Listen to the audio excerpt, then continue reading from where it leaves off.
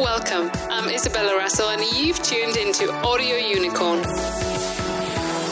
Join me on a journey towards pure audio mastery as I weave through the complexities of audio production, technicalities behind podcasting, and interlaying branding and deeper purpose as I go along.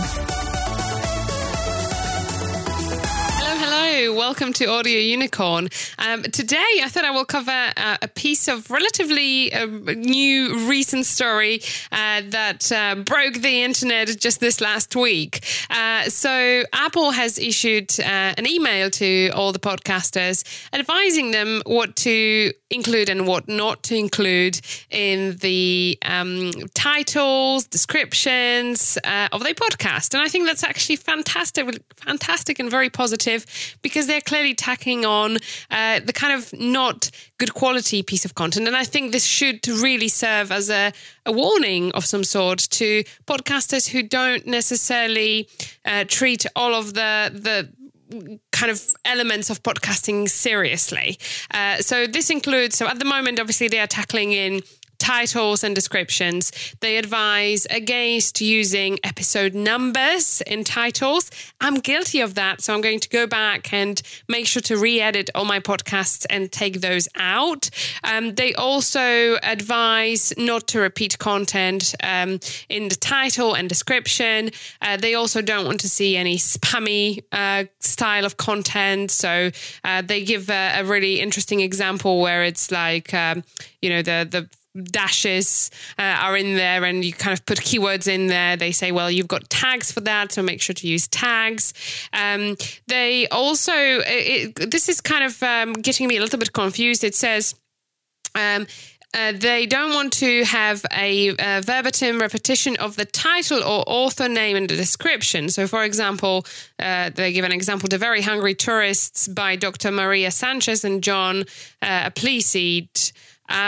But I'm just wondering, this could be quite confusing because you might genuinely want to include the author name in there. I guess they just want to make sure that everything you put out there is kind of to the point and relevant. So we have to really watch ourselves. They do say that essentially poor quality podcasts could be taken down if they don't adhere to Apple standards, which again, I find it as a hugely positive piece of news.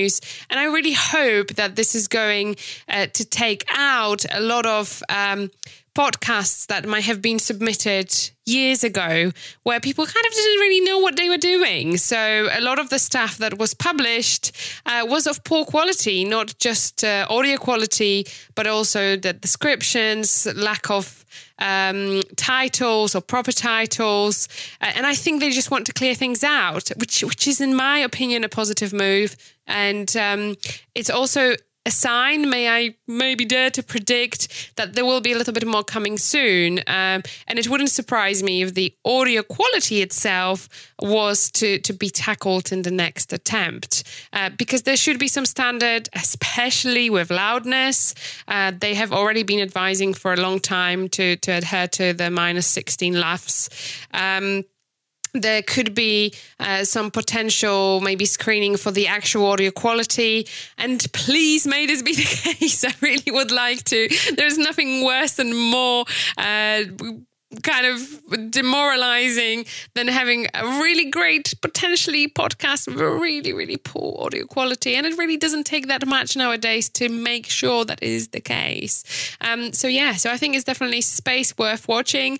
And if you have anything in your titles that you think, actually, when I released this first podcast 100 or 200 episodes back, it might not have been exactly how it should be.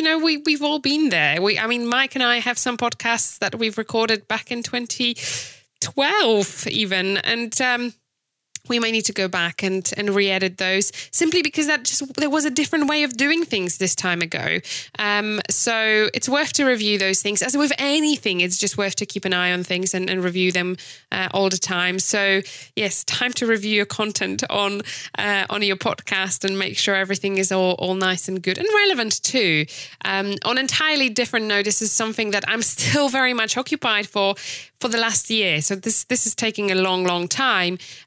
But I have done something very similar with our blog. I'm still going through every single blog post that we've published on Music Radio Creative, and I'm having it updated with relevant pictures, with a good size, featured pictures, images, because we've changed themes so many times. I am also deleting content that I feel is poor or doesn't get much viewingship or has very bad bounce rates. And I feel all of that really helps. As I say, I mean, this is the process that has literally already is taking me a year. I'm not even halfway through.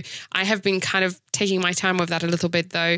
But we have thousands of blog posts, so it just takes a long time and I don't really want to outsource it to anybody else. But I think that kind of general tidy up, spring clean of anything you create, it doesn't matter if it's a written or audio form, is a healthy thing to do. And it helps us get better. It helps us improve things. And I think it helps directories such as Apple or Google to actually find the better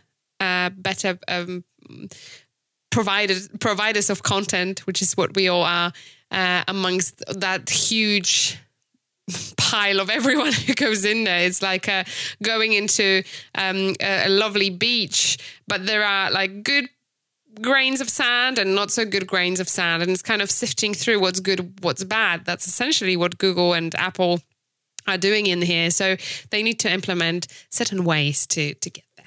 So hope this helps, and let me know in the comments if you had to go back and maybe do some re-editing and how that went for you. I would love to hear from you. Having any kind of comments from you is always very encouraging. And if you are watching on YouTube, you can comment on the video. If you are listening on your podcatcher, you can also leave the comment there. So thank you. I really appreciate you, and have a lovely rest of the day. Thank you.